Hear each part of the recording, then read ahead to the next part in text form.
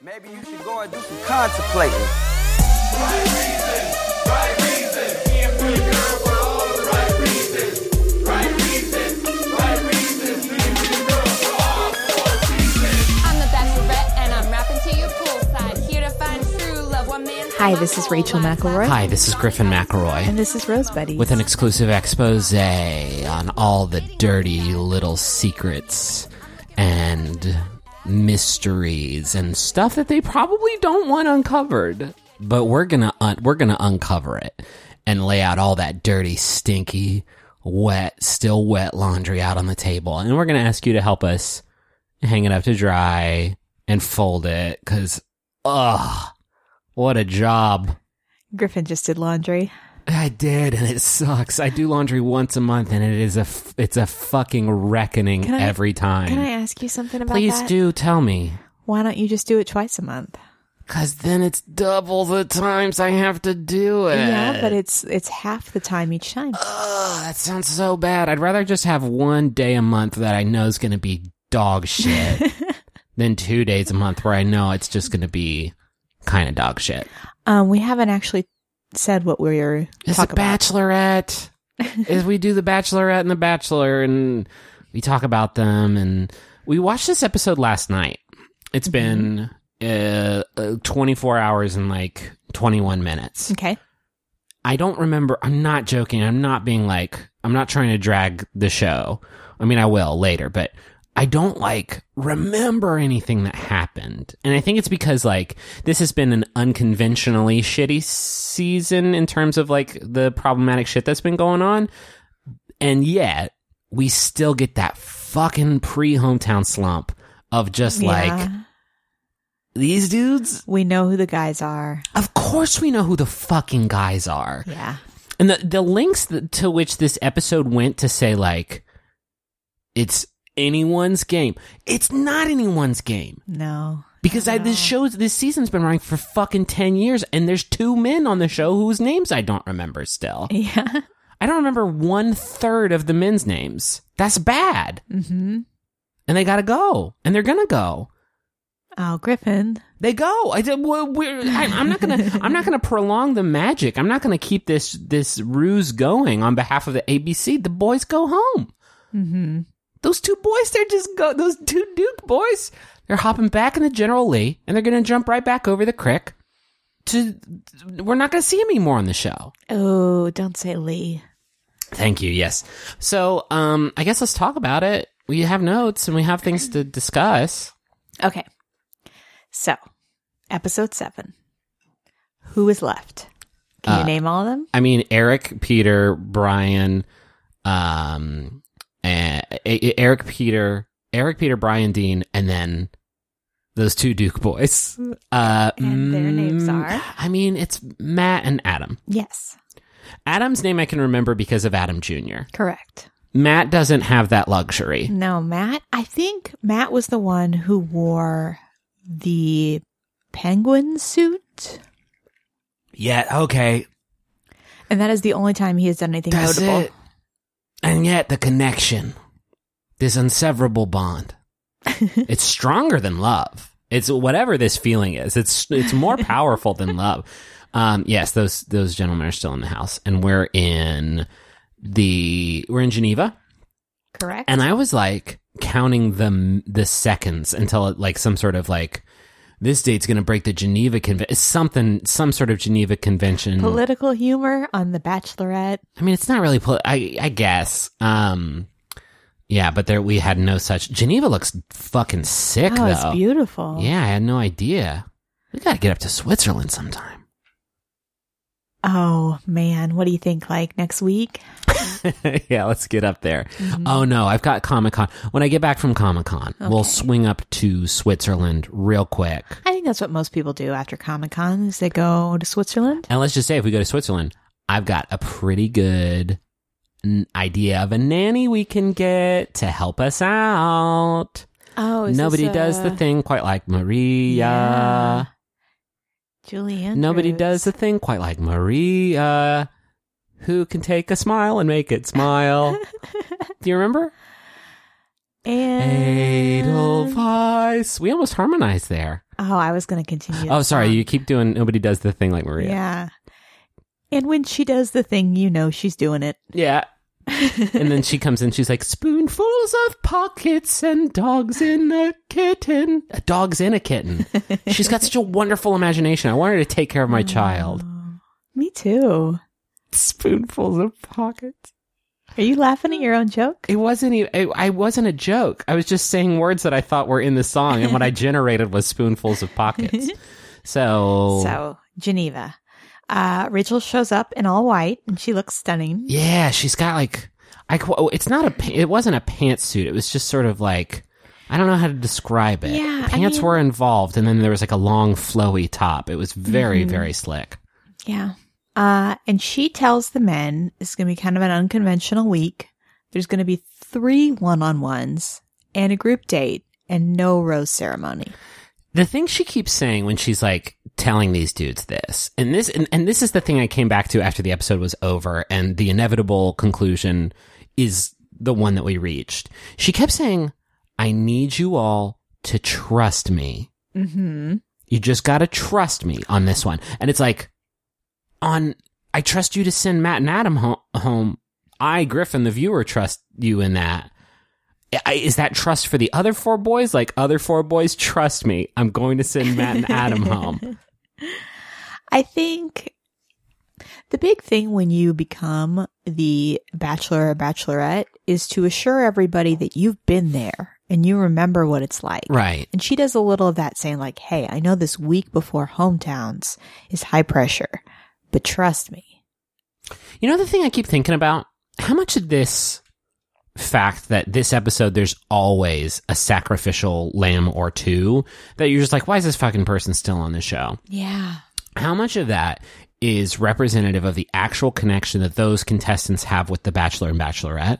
How much of it, though, is the retrospective edit that they get throughout the rest of the episodes by editors who know Yeah. they're not going to make it past that I point? think it's all edit. I think you get some clues of that this episode because the guys start referencing these connections they have that we have never seen. so buck wild. Yeah. I know there's not like, I know you guys wasted a lot of fucking time on a dog shit this season, but like, it's wild to me, the conversation she was having, particularly with Matt, where they have this connection that like, I can't remember seeing them speak together. Maybe night 1, I remember vaguely her talking to a penguin.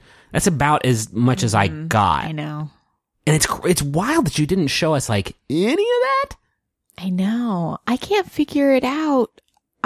All I can assume is that it was so dull that they couldn't find anything to put. What I'm saying is the editors knew they're not going to make it past this episode, and so let's spend our footage developing the final 4 instead. But, I mean, think about, like, Alex, for example. I mean, Alex was electrifying. Yeah, like... That's fair. There are guys that went home that got better edits Yeah. than these guys. Anyway, we spent a lot of time on that. I want to get to the dates. Okay. So after she announces that this is the case, that there will be 3 one-on-ones and a group date, she awkwardly turns to Brian and says, go get ready because you're the first one-on-one. And when Brian leaves with her, the guys are reeling and there is the literal word curveball. Yeah, I think that's Adam thrown says, out. what a curveball. Is it? Yeah. I don't... Somebody says, like, the game's changed. It's super... trust me, I've watched a lot of this game. It's not changed. This is pretty much how it works. This is the game. So this is like one of those luxury dates that we get every season, where Yeah, I guess last season it was Corinne taking Nick to like the buy a shopping coat or something spree. like that. Yeah. And you remember just recently we watched Trista's season where they did that whole Yeah, yeah. makeover, fancy clothes date. Yeah. This is very similar. They get in a Bentley, which I only knew after I was able to see the back of the car Mm-hmm. because I do not know what Bentleys look like. They look like the Monopoly car piece. Oh, that's a good description. Yeah. Typically, if you see a car and it looks like a Monopoly car piece, that's a Bentley. That is so helpful. Yeah, that's me, car man. And then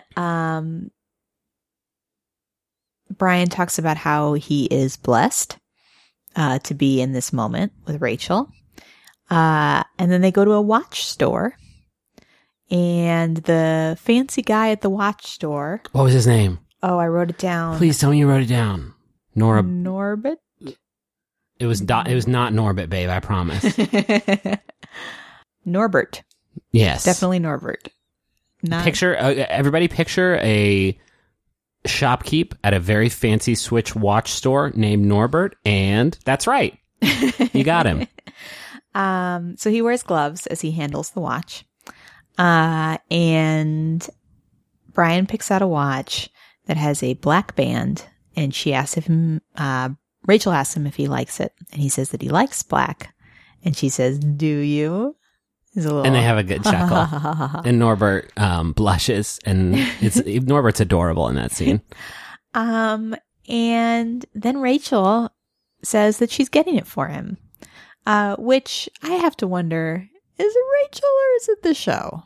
Yeah, that's a weird, like, and that's not to say that Rachel couldn't buy it, but it is to say that, like, that's almost always it's the show. Right, yeah. Like, Rachel didn't rent this helicopter, the show did. Well, and when they pick out engagement rings, like, the folks aren't paying for those. Yeah. Anyway, Brian is so excited about They start smooching right there in front of God and Norbert. It is. He swoops right in for a makeout.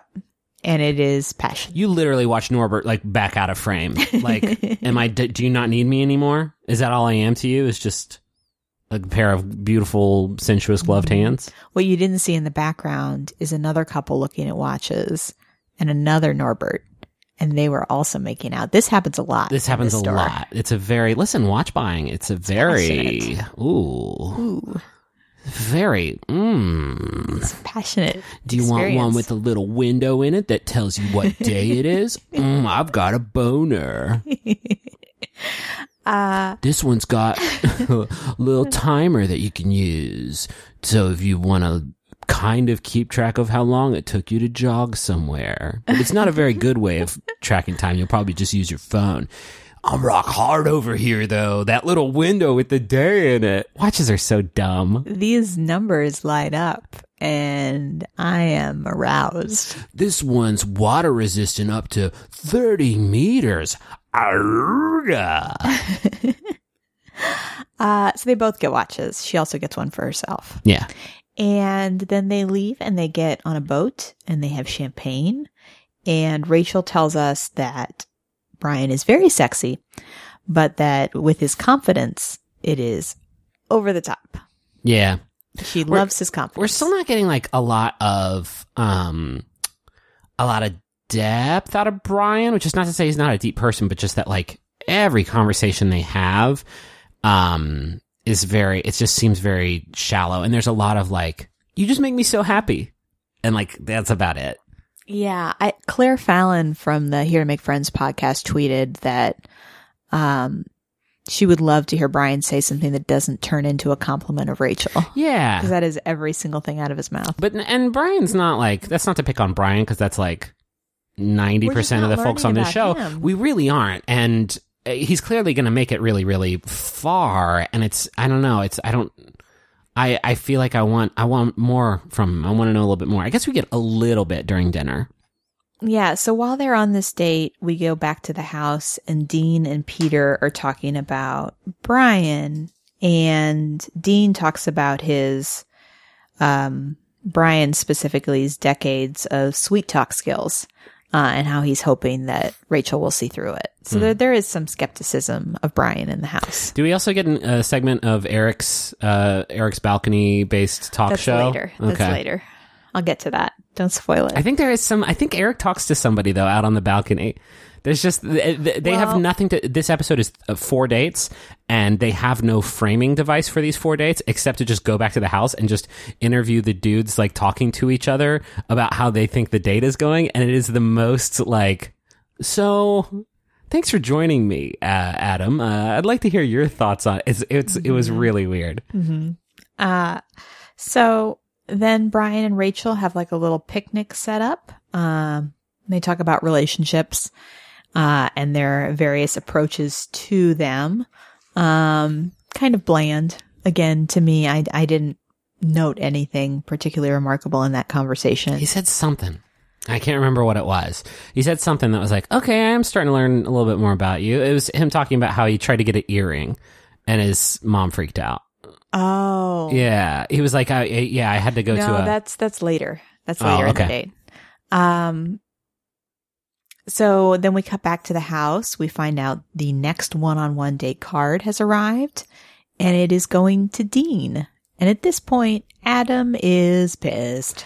Adam and Matt have never gone on a one-on-one date. No. And this is Brian's second one-on-one date and Dean's second one-on-one date. Dean's second, yeah. And so Adam's pretty upset, and Adam's like wondering every time that this happens. Also, Adam sort of talks a little bit of shade about the person who does get the date. It's just like, I fucking get it. At the same time, this sucks, man. Yeah. This is just a slowed car wreck, and you have to know that, like, you're going home. Mm-hmm.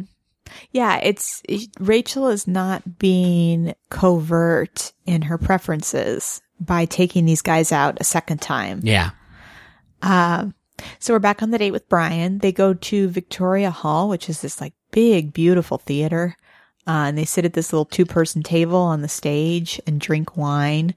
They're sitting in front of a like a choir stand with some like an orchestra, like risers sort of up and behind them. And the whole time I'm just waiting for that fucking Love Actually, like love, like popping out from there. And I was not disappointed. Yeah, a version of that does happen. So this is where we think maybe we'll find out more about Brian. Because she's trying to get this stuff out of him at this point. Like, tell me something. And so she asks about his family because they're coming up on hometowns. And he says there was a point around middle school where my mom was worried about me because she thought I might be going the wrong direction. So she put me in an all boys school. And she said, "Oh, you're a bad kid." And he said, "No, I tried to get an earring once." And then Rachel says that she went to a private school also. And then he asks her about previous relationships. And that's the end of the Brian segment. Well, not before Brian is like, "And what'd you wear in your private school?" Oh, yeah, that was it's like a little schoolgirl outfit. And he was like, "Yeah, I was just trying to envision you in it." And once he had said that, I was like, first of all, yuck. And also like, we're done learning about Brian. Because then he was like, "So tell me about all your relationships." Yeah. She says that, that meeting the parents has never been the part she's worried about because she's really good with families. And then she does try and turn it back to Brian. Mm-hmm. And Brian says that he was in a very passionate relationship previously, very similar to the one he's in now with Rachel, and that it moved really quickly and was really heated. And then he invited this woman to a wedding in Colombia, and she met his family, and she did not get along with his mom. Said she wouldn't meet my mom halfway. It was kind of vague about about what. And so when they got back, he didn't know anything was upset. He didn't know anything was wrong. And then she broke it off. Then she broke up with him because of his mom, which is maybe an interesting teaser for next week. I don't know. I think there's going to be some interesting hometowns. Like, yes. I definitely think maybe all 4 of them are actually going to be kind of unique in their own ways. Peter kind of set himself up to have a pretty yeah, I guess maybe warm, regular old fashioned fam. And what's a regular family, Rachel? I would love to hear that. Well, if it's like Peter, incredibly attractive. Yeah. Gotta be. You gotta have a sexy, like, whole parental unit. Just very good in clothes. Like, clothes were made. I'm talking about sharp dressed siblings. Mm-hmm. Everybody is just a little salt and pepper. Even the grandchildren have just a little grizzle to little them. Salt and pepper hair. Fucking sexy dog. Like a like a powerful, like, athletic dog. Mm-hmm. Maybe like a mailman that they give really generous Christmas presents every year. Gotta have, and maybe the mailman is also kind of sexy, salt and pepper with a little. So what we're describing is sort of a all Peter all the time Like a town of all Everyone- Peters, just everyone Stepford looks Wives like Peter. situation. Okay. Mhm. Yeah, so I can't wait. So Rachel's sweating right now. Woo. Oh, ladies, gentlemen, am I right? You know? So what happened next? So she gives him the rose. And then this is where we cut up to the balcony where there are string instruments playing. yeah. And so they dutifully stand up and sway together and kiss. It's the fourth most awkward forced dance of the episode. So now it's time for Dean's one-on-one. This one has the most incredible forced dance I've literally ever seen on this show. Dean. This date was bad for most of it. Yes. It starts off with him rolling up down this street. He was sort of expressing his anxiety about hometowns without sort of diving too deep into it to the like behind the scenes camera. And then he walks down the street and she says, you know, hey, it's Sunday. So that means we're going to church. Yeah, he had been instructed to wear his Sunday best. And so he immediately asks her if he's dressed appropriately. And she says she's never been to a French Catholic mass before. Yeah. And she's like, you know, we can go. And if we don't like it, we can leave. Yeah. I dig on, like, when we go to St. Louis, I always pop my head in that, the cathedral there in Jackson Square, I think. Like, I like a nice big church just like ducking in there. You know the one I'm talking about, where all the street performers are. It's like the big square. You and said St. Louis. You meant New I Orleans. meant New Orleans. I think it's called the St. Louis. Yeah, I think you're right. Anyway, I like going into a big church. Going into one where it's like, hey, it's a for real religious ceremony happening there in a language you don't speak, and also, we have 2 hours together before I make up a decision on whether or not I want to marry you or not. Well, and we were surprised they even let them film inside the church. Kinda That weird. is not a usual activity that happens. It was a weird sort of start to like a genuinely weird day. But she explains, like, you know, my faith is really important to me, but it's not just like, I don't need you to have the same religious convictions that I have. I do need you to respect mine. But mostly, like, church to me is all about like community and service. And so we get, you know, some uncomfortable shots of them sitting in a pew, and then we get them like talking to a nice older couple who'd yeah, been they've married been for together 40 years. I want to keep a running tally because I feel like this has been the season where like every episode, especially once they've been traveling abroad, it's like, how long have you been married? And there's a couple that's like 150 years. And it's like, okay, put them up on the leaderboards, Mo. We got 150 years. And what's weird with those couples is they all met on reality dating shows. We were at 40 years. We met on Next. I said, what's up? My name's Janine, and I can fart the alphabet. If I could find you now. So not a song from 40 years ago. I thought maybe you were going to do that. It was.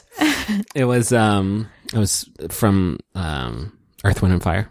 It was one of their first albums. Hello. My name is Richard. Yeah. I like to shine shoes. And my favorite color is gray. Skip, skip, skip to Maloo. Skip, skip, skip to Maloo. He also sings the song because they don't have recordings. No. He was actually the composer and original performer of Skip to My Lou. I make bank off those residues. Those Skip to My Lou residues. You know how Skip to My Loo's in that new Sprint commercial? It's weird. Yeah. It's a weird setup.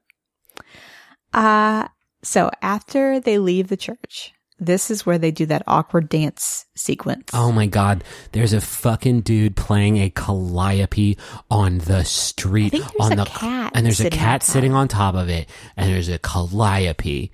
And she like grabs his hands like, let's dance. And I thought like, Rachel, don't do this to him right now.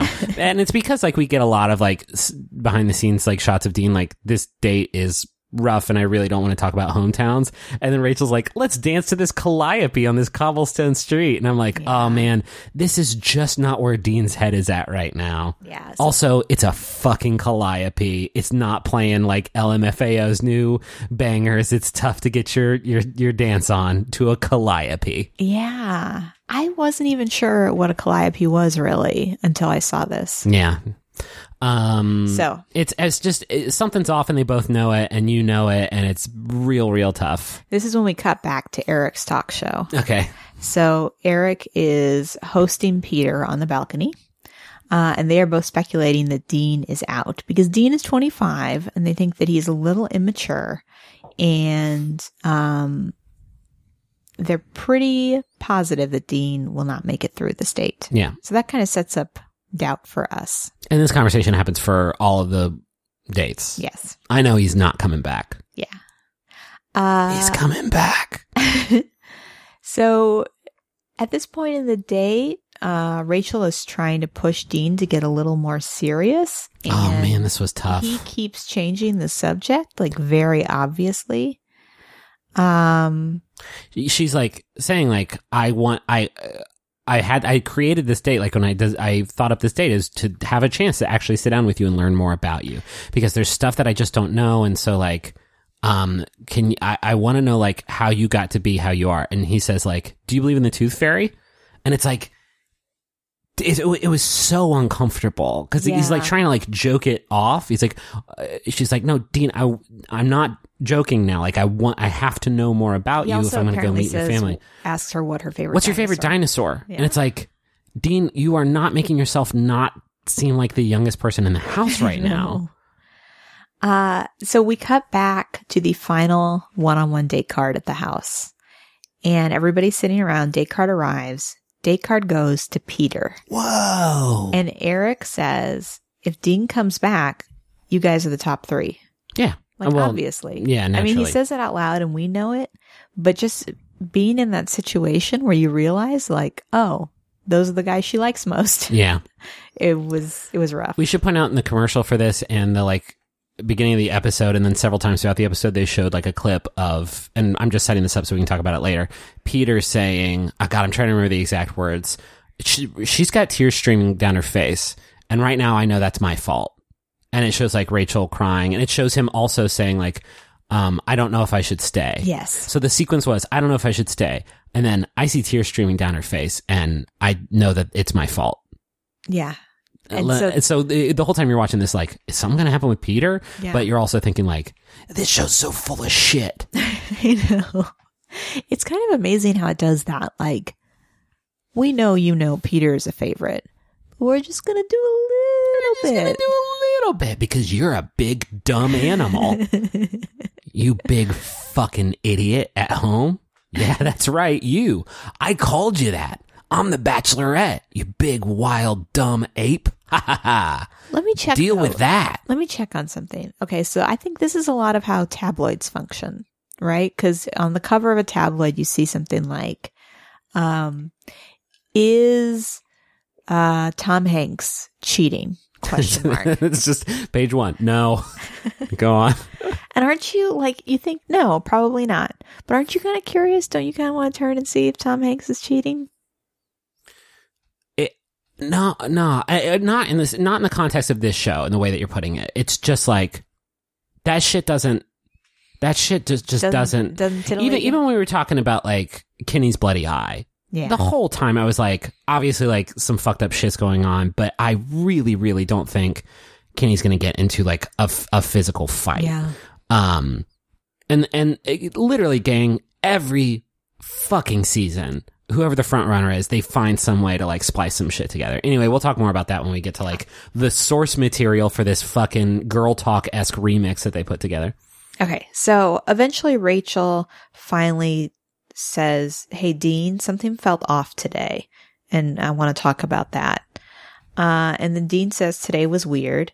And he starts laughing. And she says, you can't just laugh your way out of this again. And Dean starts opening up a little bit, says that it's hard for him to put himself out there. And so she says, well, what do you want? Like, what's it going to take? And then he said, well, I've been listening to the other guys talk about hometowns, and the way they think about them is different. They're all so excited for you to meet their family.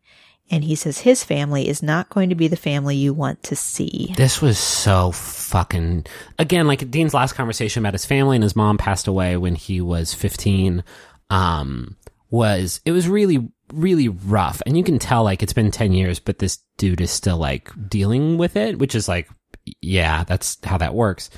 And this conversation was additionally tough because you are also confronting the fact that this person and this huge television production crew is about to come to your hometown and meet your family, and you need to say something about it.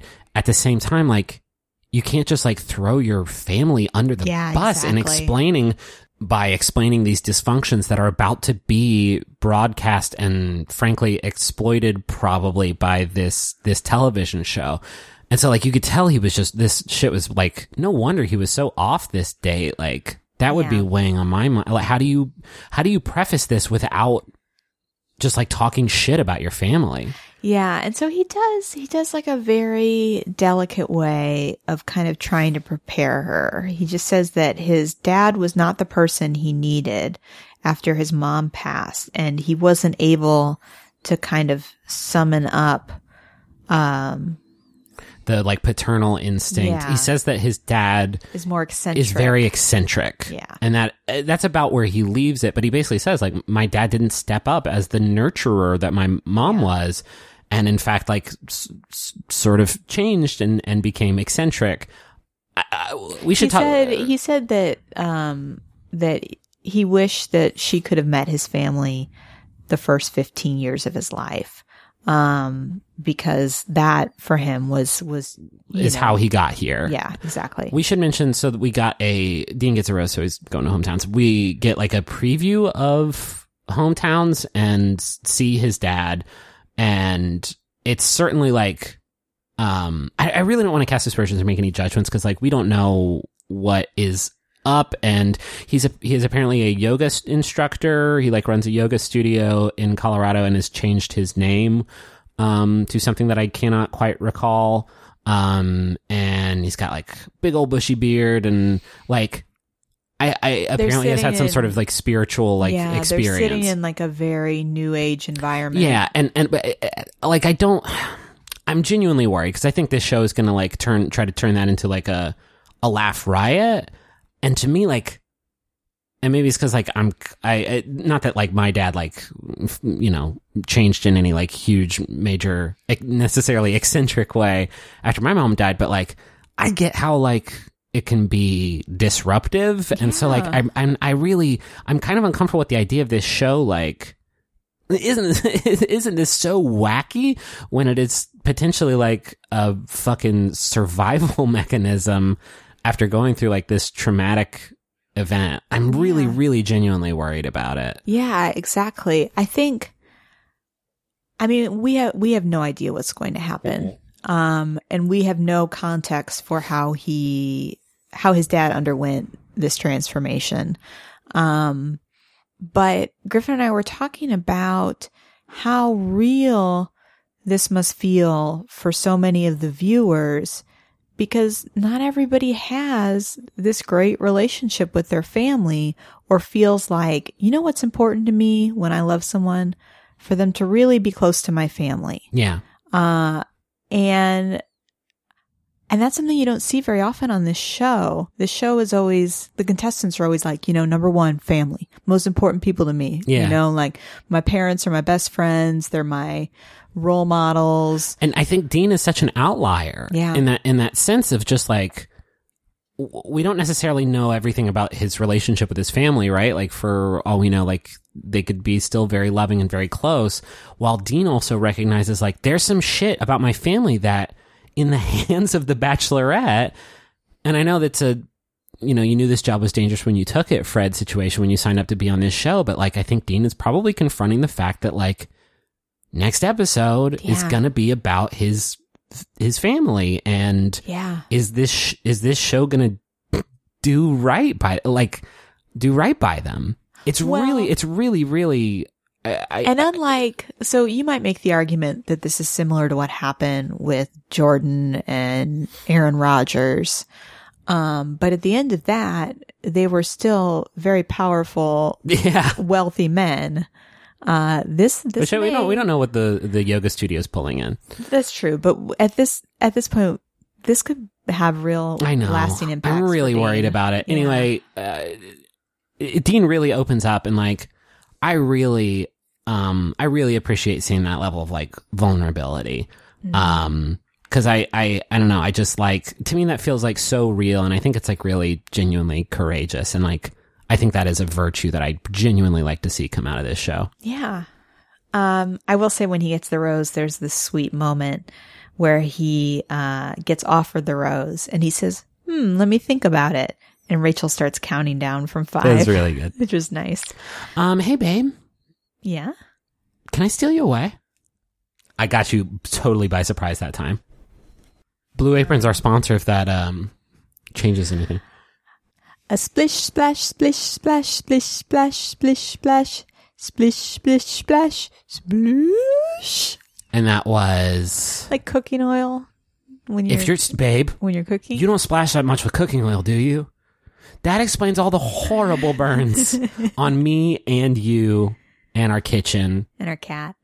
And just the fact that our house is covered in just sort of constantly dripping grease. I guess I could have made like a sizzle noise. I didn't know what to do for cooking. No, it's a splashing cooking oil of our greasy sort of Junji Ito kitchen situation. So Blue Apron is our one this time. And man, I don't know. I made it yesterday. I made fucking yakisoba noodles with tasty little thinly sliced beef, and it was really, really banging. It was very delicious. It had like a sort of cucumber radish pickled, quick pickle situation. It was so good. And you know what I think we don't talk about enough? What's that? Is the opportunities the Blue Apron provides you when you are entertaining a potential lover.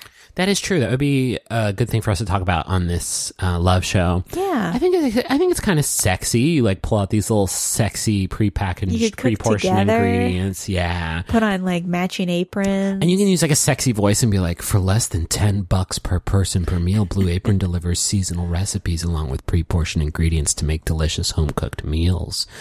And then they hear that and it's just like Drip City, USA. Oh. From the grease. A splish, splash, splish, splash. So anyway, upcoming meals include seared chicken and creamy pasta salad with summer squash and sweet peppers. We had that. Creamy shrimp rolls with quick pickles and sweet potato wedges. Fresh basil fettuccine pasta with sweet corn and Cubanelle pepper. A lot of really good stuff. You can check out this week's menu and get your first 3 meals for free with free shipping by going to blueapron.com/rose. That's blueapron.com/rose. Go fucking do it. This is the best thing. We do it every week and it's amazing. It's wonderful. This message is for Lauren Pratt and Matt Hemsley. It is from the YLS Rose Buddies, which includes Sagine, Jeslyn, Melissa, and Steph. What do they say? Mr. and Mrs. Hemsrat, we had a blast at the most dramatic wedding in group text history. Your love is more exemplary than Jade and Tanner's, more predestined than JoJo and Jordan's, more goofy than Carly and Evan's, and more international than Nick and Vanessa's. You are Jasmine and Mikkel, but with a happy ending. Aww. Best wishes for the next phase of your journey. I mean, that was sweet and shady, but it's so sweet. That's a lot of superlatives. And a lot of Bachelor knowledge. A lot of Bachelor knowledge. A deep well there. Here is another Jumbotron message. This one's for Casey, and it's from Marco, who says, "Hey, Casey, by the time Griffin and Rachel read this to your ears, we'll be married, so thank you for that. I love you more than Chris Harrison loves beach clothes. That's all I have to say. But I paid for 350 characters, so damn it, I'm going to use them. Griffin, not that you're famous, can you check on Gary Busey for me? Griffin, not that you're famous, can you check on Gary Busey for me? Is it supposed to be now that you're famous? It would make more sense that way, but I like this read better. Not that you're famous or anything, but can you check on Gary Busey for me? I'm worried about him. Thank you. I don't know how to get... I mean, I could call Joel. Joel might be able to get in touch with Gary Busey to some regard, but... I just spilled my water. Rachel just spilled her water where'd you spill it, babe? It's all right there, babe. This is a real catastrophe. Rachel's gonna go get a towel. The show is canceled. Goodbye. Hello, Amita Patel. Hello, Sean David Johnson. What's going on? I think a friend of mine may have chronic pop culture deficiency syndrome. Oh no, PCDS? What are the symptoms? Well, she doesn't know Wakanda from Westeros. Shameful. And she keeps confusing Aziz Ansari and Riz Ahmed. Oh my gosh, so sad. Kinda racist too, but what did you tell her to do? I told her to listen to our podcast, Inside Pop, of course. Fantastic idea. A weekly dose of Inside Pop will help anyone discover the best in TV, film, and music. Suffer from PCDS? No more. Inside Pop has you covered every Wednesday on Max Fun. You ready to go back? I guess so. Peter's one-on-one date. Oh, now I'm ready. There's a helicopter. Yeah, it is. They are going to take a tour of the Swiss Alps. Oh, fuck, that's right. Boy, this date was probably sounded cool on paper, and then less cool when they both died up there like the fucking Donner Party. Yeah, I imagine when contestants are asked to bring winter wear, they don't plan for sub-zero temperatures. That doesn't include oxygen tanks. Huh. Literally, Peter's hair froze into the side of his fucking head. Not a joke, like frost up in the dude's hair. Unless it was like a salt and pepper streak we haven't quite seen. But No, fucking I think it was shit. definitely Both of them frost. like sitting next to each other, just trying not to die. It seemed rough stuff. So after their helicopter tour, they land on Glacier 3000. Griffin made a great joke. I made a great joke. I said, I wish Big Boy and not Glacier 3000 would get together for a new album. It's pretty good. I don't know why I sounded disappointed in myself just then. It was good. It was very I think I good. just made myself sad thinking about how much I love Outkast and I know. and they go dog sledding. Yeah, so they get on a dog sled, and it takes them to another snowy location where they sit in the snow and have a conversation. And It they looks are so bad. both miserable. This is where we get Peter talking about, like, she's asking him, like, how's it been? And he says, it's been difficult. We had the first, that's what it was. She framed it like we had the first one-on-one date and you get the last one-on-one date. And he talks about, like, yeah, it was really tough, like watching you go on dates with other folks and wondering, like, if our connection was still, like, good enough and why you weren't taking me on one-on-one dates. And there were times where I was, like, wondering, like, I was thinking, should I leave the house? But I ultimately, I'm glad I stuck around because we have, and from that, like, conversation, that's where they get the first piece of the jigsaw puzzle Yeah. for the commercial. But she, like, accepts it and says, well, I'm glad you stayed. And Yeah, she said, I've had days like that. yeah, I'm glad you stayed. And so, like, Yeah. let's keep, huddling for warmth. They fucking cut open the dude who was running the dog sleds and they slept inside of him like a tauntaun. It was great. At a certain point, they lay on top of each other and smooch, and it does not necessarily seem romantic as much as necessary. Yeah. It is very cold. Yeah. This is when we cut back to the Eric show, and this time he is hosting Matt on the balcony. In front of a live studio audience at Universal Studios, Orlando, Florida. And they speculate on the reasons that Peter could go home. Which is like, come on. Y'all. No I can reason. imagine when the producer was like, all right, can you two now talk about whether or not Peter's going to leave? And I'm sure Eric was like, Peter's not going to fucking leave. Yeah, right. What are you talking about? The thing he said is like, the thing I keep thinking about is what if Peter sends himself home? It's like, why the fuck would he do that? It's like the only scenario they could come up with. Yeah. What if Peter accidentally vomits on the date, and then he takes the vomit and he rubs it on Rachel? Then maybe she would send him home. Not accidentally, purposefully. Yeah, but no, that doesn't happen. They go to a nice, was it a yurt? Was it a squirt yurt? No. All right. They're in like another fancy, like, I mean, it's not a restaurant, but it looks like a ballroom kind of spot. Oh, that's right. And they're very dressed up. Peter wears a suit. I'll tell you what. All right. I mean, he does. It's just like, it looks like the clothes were made for him. You know? Here's what I keep coming back to for Peter. I guess that's a thing people do. Peter is like celebrity attractive, I guess. He's not just like this show's sort of typical like attractive dude of just like I feel like Brian and Dean are like typical show dude attractive. Yeah, like Brian and Dean are good examples of that. And Peter is like uniquely attractive in a way that like if it turned out that he was actually like movie star dude that we just like didn't know about, it would kind of make sense. Yeah, or like a cologne guy. You know, in the cologne ads. I feel like when you think of like a dude movie star, they're like attractive, but they're attractive in kind of like a weird like a way. James Bond kind of thing, maybe. Right? Maybe. Yeah, I think Daniel Craig is like that, right? Like Daniel Craig doesn't look like the other attractive dudes on this show. He's like kind of like unique. Mm-hmm. What's his story? I want to watch him jump through a window or something. Yeah, exactly. Shoot a bunch of guys. Exactly. I'd love to watch Peter jump through a big plate glass window and shoot a bunch of guys. I hope that's the finale of this season. How about it, Hollywood? Gets in that Bentley, steals it, just like drives off backwards, shooting a gun out the front window. Fuck yeah. I just got so psyched. So this is where Peter talks a little bit about his family. He talks about his parents, Gary and Lynn, and says that he's sure that she's going to love them, and his friends and his whole family. And she says, well, hey, like, have you ever dated a black woman before? And he says that he never has, but that his family supports him no matter what, and he's not worried about it. They kind of rush through this conversation, it feels like, and she says like, oh, okay, I'm glad we got that out of the way. Yeah.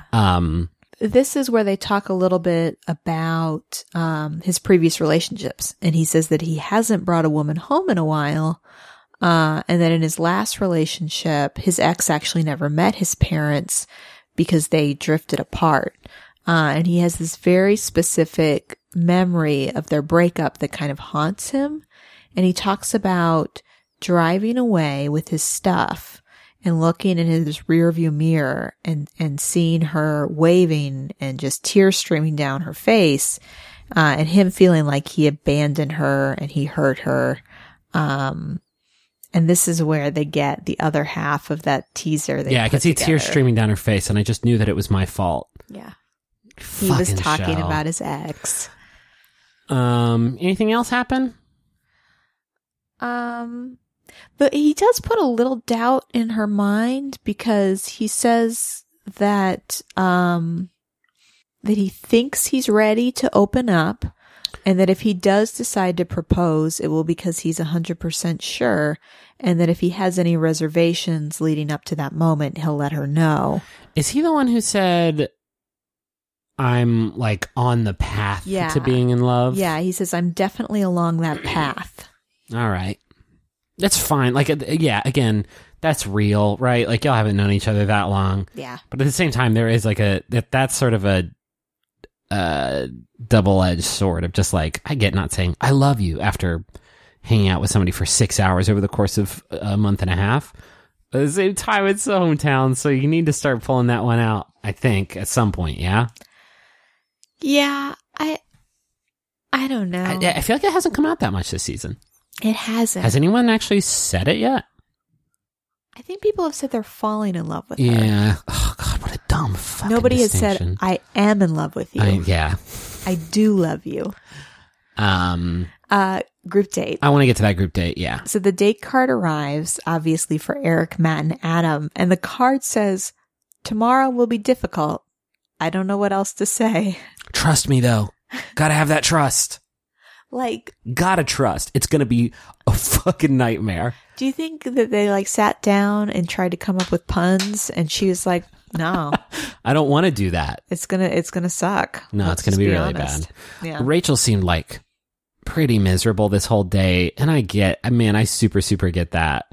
Griffin and I did start to get a little nervous, or at least I did, because we obviously know Eric has gotten the one-on-one. They had a really great one-on-one. Fucking great one-on-one. But I don't know. She's been kind of hot and cold with Eric. The dudes back in the house during their sort of talk show segment about this, about the group date, I forget who made this point. I think it was maybe Peter said, Eric has to be nervous because he's the only one who did get a one-on-one who didn't get the second one and ended up on this like 3-person showdown. And so he's got to be thinking like, what happened during our one-on-one that put me here? Well, the other two dudes are like, why didn't I get a one-on-one? He actually has to confront the fact that like, we did have a one-on-one and I didn't make the cut automatically. So what happened during my one? I thought that was like interesting. But Eric was like really fucking cool this date. Yeah. He even said like ahead of time, like, you know, I'm just going to put on the gloves and get to work. Like, it's kind of crazy because if you remember from the first few episodes, I know he was really insecure. Eric was so uncertain that he was actually making all the other guys crazy because he was constantly analyzing whether or not she was interested in him. Yeah. And this time he just really,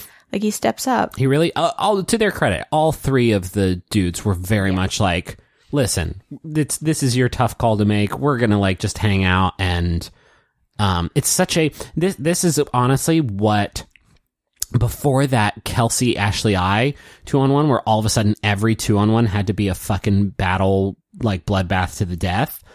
This is what 2-on-1s were, which was a really uncomfortable dinner, typically, and some conversations and like long, awkward pauses, and the bachelor or bachelorette sort of struggling with the really, really difficult position that they're in. Not this like, oh, I can't believe, you know, you said this to her and then I said, this is more along the lines of like what these usually are. Yeah, so they all get on a boat and they take it to this kind of old manor and they sit out in front of it, and it is also very cold. Rachel kind of outlines the things that she likes about these 3 guys. And I took notes specifically on, Adam and Matt because I didn't know anything about them. And I was like, I wonder what she's going to say that she likes about them. So she says that Adam takes advantage of every second. And she appreciates that about him. And that she has a soft spot for Matt. That's it. About it. That's it. So Adam gives this toast before the dates start, and he says, you know, I saw difficult on that date card, and I don't like that word, you know, because I think that things should be challenging, but not difficult. And so we're going to do our best here to make this decision as easy as it can be for you. And I just thought, like, what, difficult versus challenging? Yeah, I don't know. I don't know. I get the intent of just like, we're not going to, you know, cause a stink. Yeah. You're going to make this decision. It'll be tough and we'll support you. The thing that I notice is that there is one rose sitting on the table, and that rose is right next to the cheese. And I thought, so Rachel has this thing she wants more than anything in the world, and that is for during one of these dates, one of the men to reach down and accidentally eat the rose. I had this fantasy where, it's a good fantasy. In reaching for the cheese, perhaps Adam accidentally eats the rose. Yeah.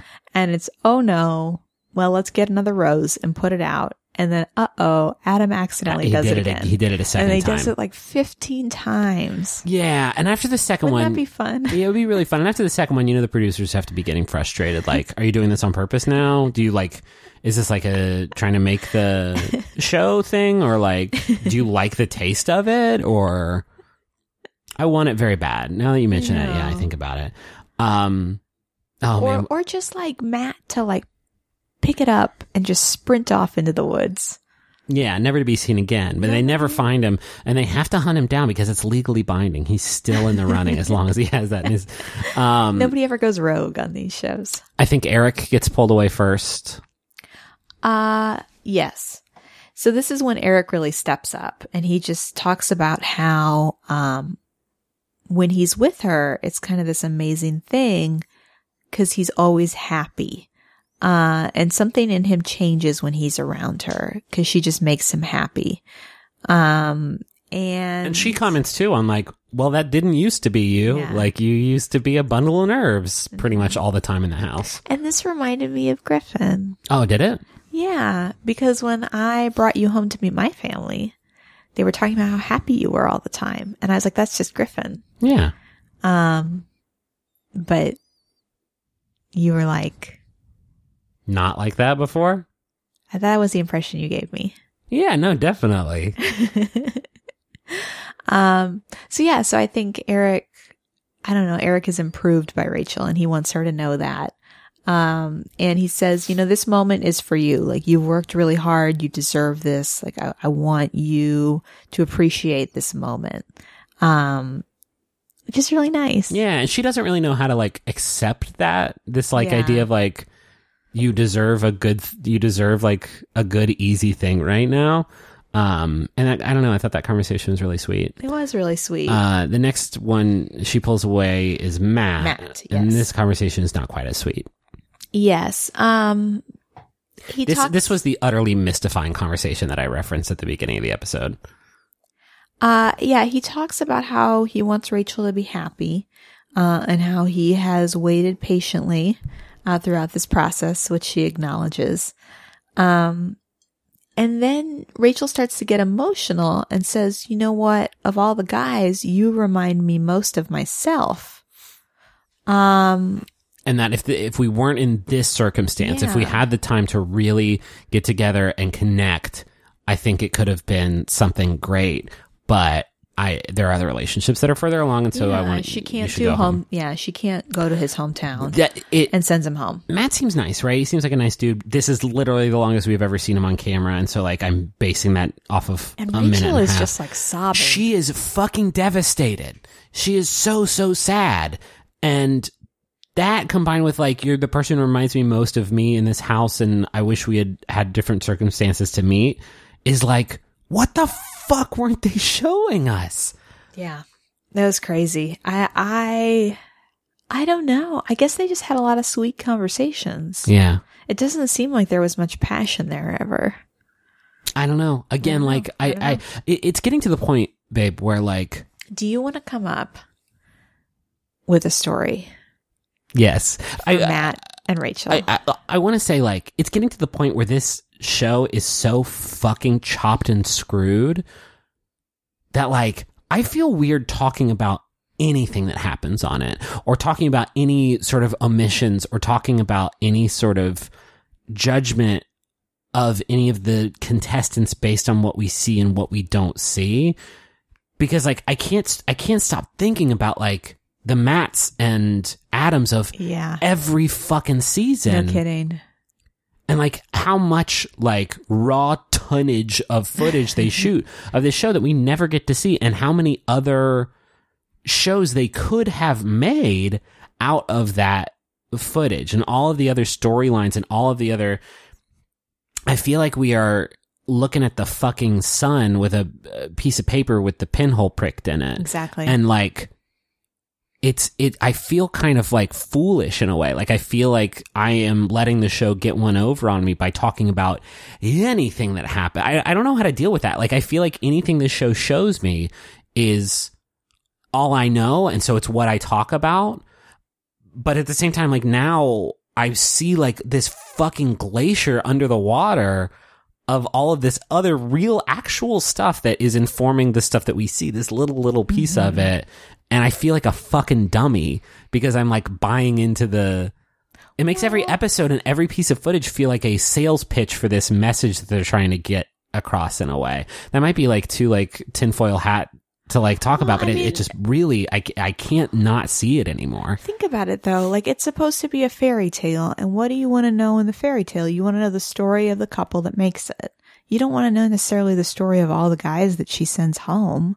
Like you have to zero in to a certain extent. Even if this was a show about Peter, who is of course going to win, and Rachel's love story, and we only see their shit, there's still a lot of Peter footage that ends up on the cutting room floor. I think this is why the credits sequence like goof 'em ups are so striking to me, because it shows you this parallel universe of non-narrative human beings interacting in this fairy tale space that is so like bizarre when put up against this like this rendition that the show very, very, very carefully curates.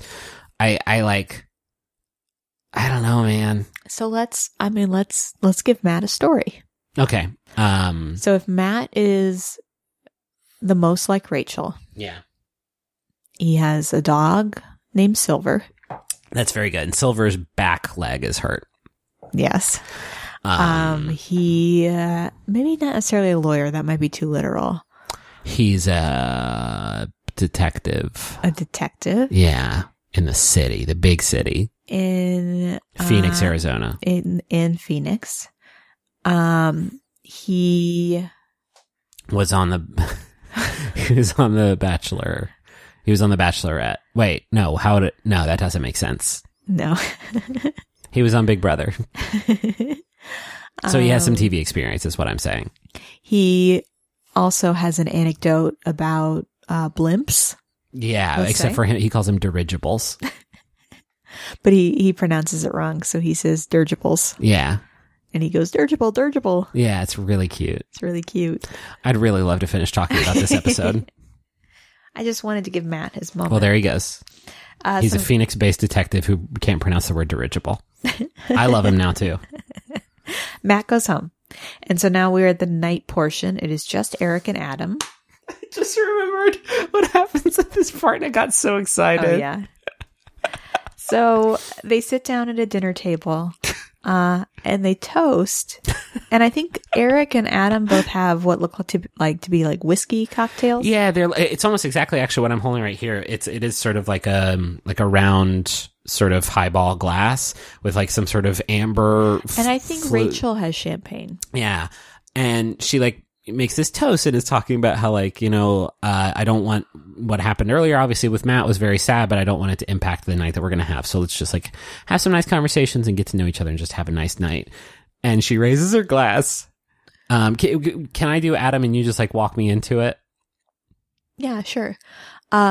So thank you guys. Let's have a nice dinner.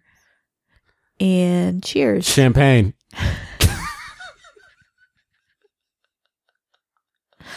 It was so weird. It was such a weird moment. Just want to say, like, obviously it's going to be a difficult night, but I think we can, you know, make something out of it, and let's just, you know, let's have a great time. Champagne. Why did you say champagne, dude? It made me wonder if part of Adam's story involves champagne, like a joke, like an inside joke. Yeah, like maybe it's like his favorite word. I don't know. It was fucking hysterical. We rewound it a few times. Because Just why his would you say enthusiasm. champagne? Yeah. Why would you just say champagne? Why would you say champagne and raise a glass of a fluid that wasn't champagne? There's so many pieces to this that are fucking amazing. Like if you were toasting anybody, you would have to say the beverage they were holding as part of the toast. Yeah. So like Dos Equis, Yeah. Dos Equis, man. Champagne. champagne. Water on the floor that you spilled earlier. Adam and Rachel have their time together. And Adam asks a very telling question, almost right off the top. Adam says, "Do you see yourself potentially falling in love with me?" And she says, like, yep, that's why you're here. Yeah. Like, pretty much in that tone of voice, like, almost a little annoyed. And she says, "To be honest, last time we talked, you said that part of you was falling in love with me. And that kind of put me off a little bit. What did you mean part of you?" And he said, "Well, I've clammed up in the past and I'm kind of skeptical. So there's part of me that's a little reserved, but I'm optimistic, just in general." And she says, "Well, she's more of a realist." And then he says, "You know, after the mud wrestling date, you know, we went out on the lawn and I spun you around in the trees and we were kissing, looking at the clouds." Meanwhile, Griffin and I are like, what? He's like, that's when I knew that I have feelings for you. And, you know, Mama G and Papa G, which I guess are his parents, are going to be so excited to meet you. And I just, you know, whatever you decide, you know, I just don't want you to leave thinking, what if? And they kiss. That's kind of a presumptuous thing to say, right? Yeah. All right. Well, he's so sure of their connection, you know, and he thinks like clearly they're in a really good place. Yeah. What does he say earlier in the episode? Like, I mean, I'm not worried because I know that me and Rachel have the strongest connection in the house. And I heard that, like, Yeah. you haven't gone on a one-on-one date. We cut back to the house, and Peter is talking about how he thinks Adam is the favorite. I guess. All out of the right. guys. Like, what is happening? So then Eric gets more time with Rachel at this point, and this is when he says that he has never brought a woman home before that he's been seeing. Yeah, so he's 29, and she kind of comments on, like, that's, wild that you're a 29-year-old that, hasn't brought someone home. And then the conversation kind of pivots to him sort of talking about his upbringing and living in Baltimore growing up. So Eric talks a little bit about Baltimore and specifically kind of his upbringing, and says that a lot of the men in his family, including his dad, were involved in crime, and he saw a lot of abuse and drugs and, just in his day-to-day life, and that his mom and dad weren't together and he's never seen them together. And through all that, he used his own positivity to kind of cover up the pain of that experience. It was a real, it's kind of wild that, like, we're just now learning this about Eric. Actually, I don't remember if he got an intro package or if, like, this had anything to do with it. But it really, like, stood out to me again as, like, a very real conversation about, like, real factors that sort of influenced his family life growing up, that if you go to Hometowns with me is going to be, like, stuff that we talk about. And you pulled down, there weren't a lot of articles written about Bachelorette this week, but there was a New York Times article by Joe Coscarelli and Karen Gans. A rare conversation about class brings the Bachelorette into the real world. It's a very challenging city, he told Rachel, adding that it was easy to sell a drug or commit a crime or just do anything of that nature because it was just normal. He revealed all the people in my family were in the streets, dealing drugs, committing crime. He spoke about an uncle in prison, having friends in housing projects who didn't have clothes for school, watching family members get high, witnessing abusive relationships and friends killed in the streets. The things he didn't see, he said, were his mom and dad together or a healthy relationship on which to model his own. It was a rare moment when actual reality crept into this reality show, and it was an interesting counterpoint to a class-centric scene during Rachel's earlier date with Brian, where she took him to a Breitling store in Switzerland and announced that she was buying him an expensive watch. Eric's brief detour into the pain and complication of the real world, one of the most engrossing conversations between Rachel and a suitor all season, lasted only about a minute. That tells you a lot about this show. The fact that it was never made explicit or even really alluded to that Eric was the final remaining black contestant on the first season of The Bachelor or The Bachelorette to feature a black lead might tell you even more. I think what this was is, like, almost a discussion. And again, like, what the fuck didn't we see and what parts of this conversation didn't we hear? Just like a conversation about, like, a person who came up from a different, like, class than, like, pretty much, I would estimate, like, 98% of the contestants on Bachelor and Bachelorette. Rachel, yeah. Including Rachel, yeah, sure. And I don't know, it's one of those weird things where, like, yeah, I was kind of surprised to hear this conversation take place on this season and this show, like, at all. And also, like, kind of disappointed that we didn't, like, kind of know this stuff ahead of time, and that the show, again, sort of had an opportunity to talk about something very, very real, that it just kind of let the ball go right over the plate. Yeah, and that may still come. Yeah, sure. There's because still time. It may come up during Hometowns. Because Eric gets the rose. Yeah, and Adam goes home. And yeah, she had a really hard time sending Adam home. She says Adam takes advantage of every second, and maybe if I had more time with him, we would get even closer. And she said that it was hard to make the decision, but she had to go with her gut. And so she walks Adam out, and Adam oddly is sure that if she had met his family, it would have gone different. My family fucking rules. Yeah. Gotta meet them. They're my biggest hype folks. And that's it. And then we get the teaser for next time. Yeah, and in that trailer we that's again, like we mentioned, that's where we see Dean's dad and most of the families, and then the shot we keep getting of Rachel out in front of this huge church. It's weird. We see a scene of Brian eating this big dinner with all of her family members. So it's like, I guess Brian's in the final two, because, like, that's when that happens. Well, we see at least I remember we see Brian talking to her sister. No, Brian's like at the dinner table with like all of them. Really? Yeah, it's like, Oh, okay. well, okay. So like Brian's final 2. And if Peter wins, then that's 2. And then you think Dean goes home next, and then Yeah. Eric's in 3rd. Like, I think Dean falls victim to what happens a lot, where people have a difficult hometown and it's easy to potentially blame their family, but it's more like that moment brings I'm out so fucking worried about that. other concerns the relationship has. I'm worried about hometowns. I'm worried about Dean's family. I'm worried about all of it, man. Yeah. It's hard to predict whether or not that will be handled with any sensitivity. Yeah. I mean, Eric too, right? Like his parents aren't together. We don't know like what his family but life is like in Eric Baltimore seems to now. have a good relationship with his mom. That's and true, siblings, yeah.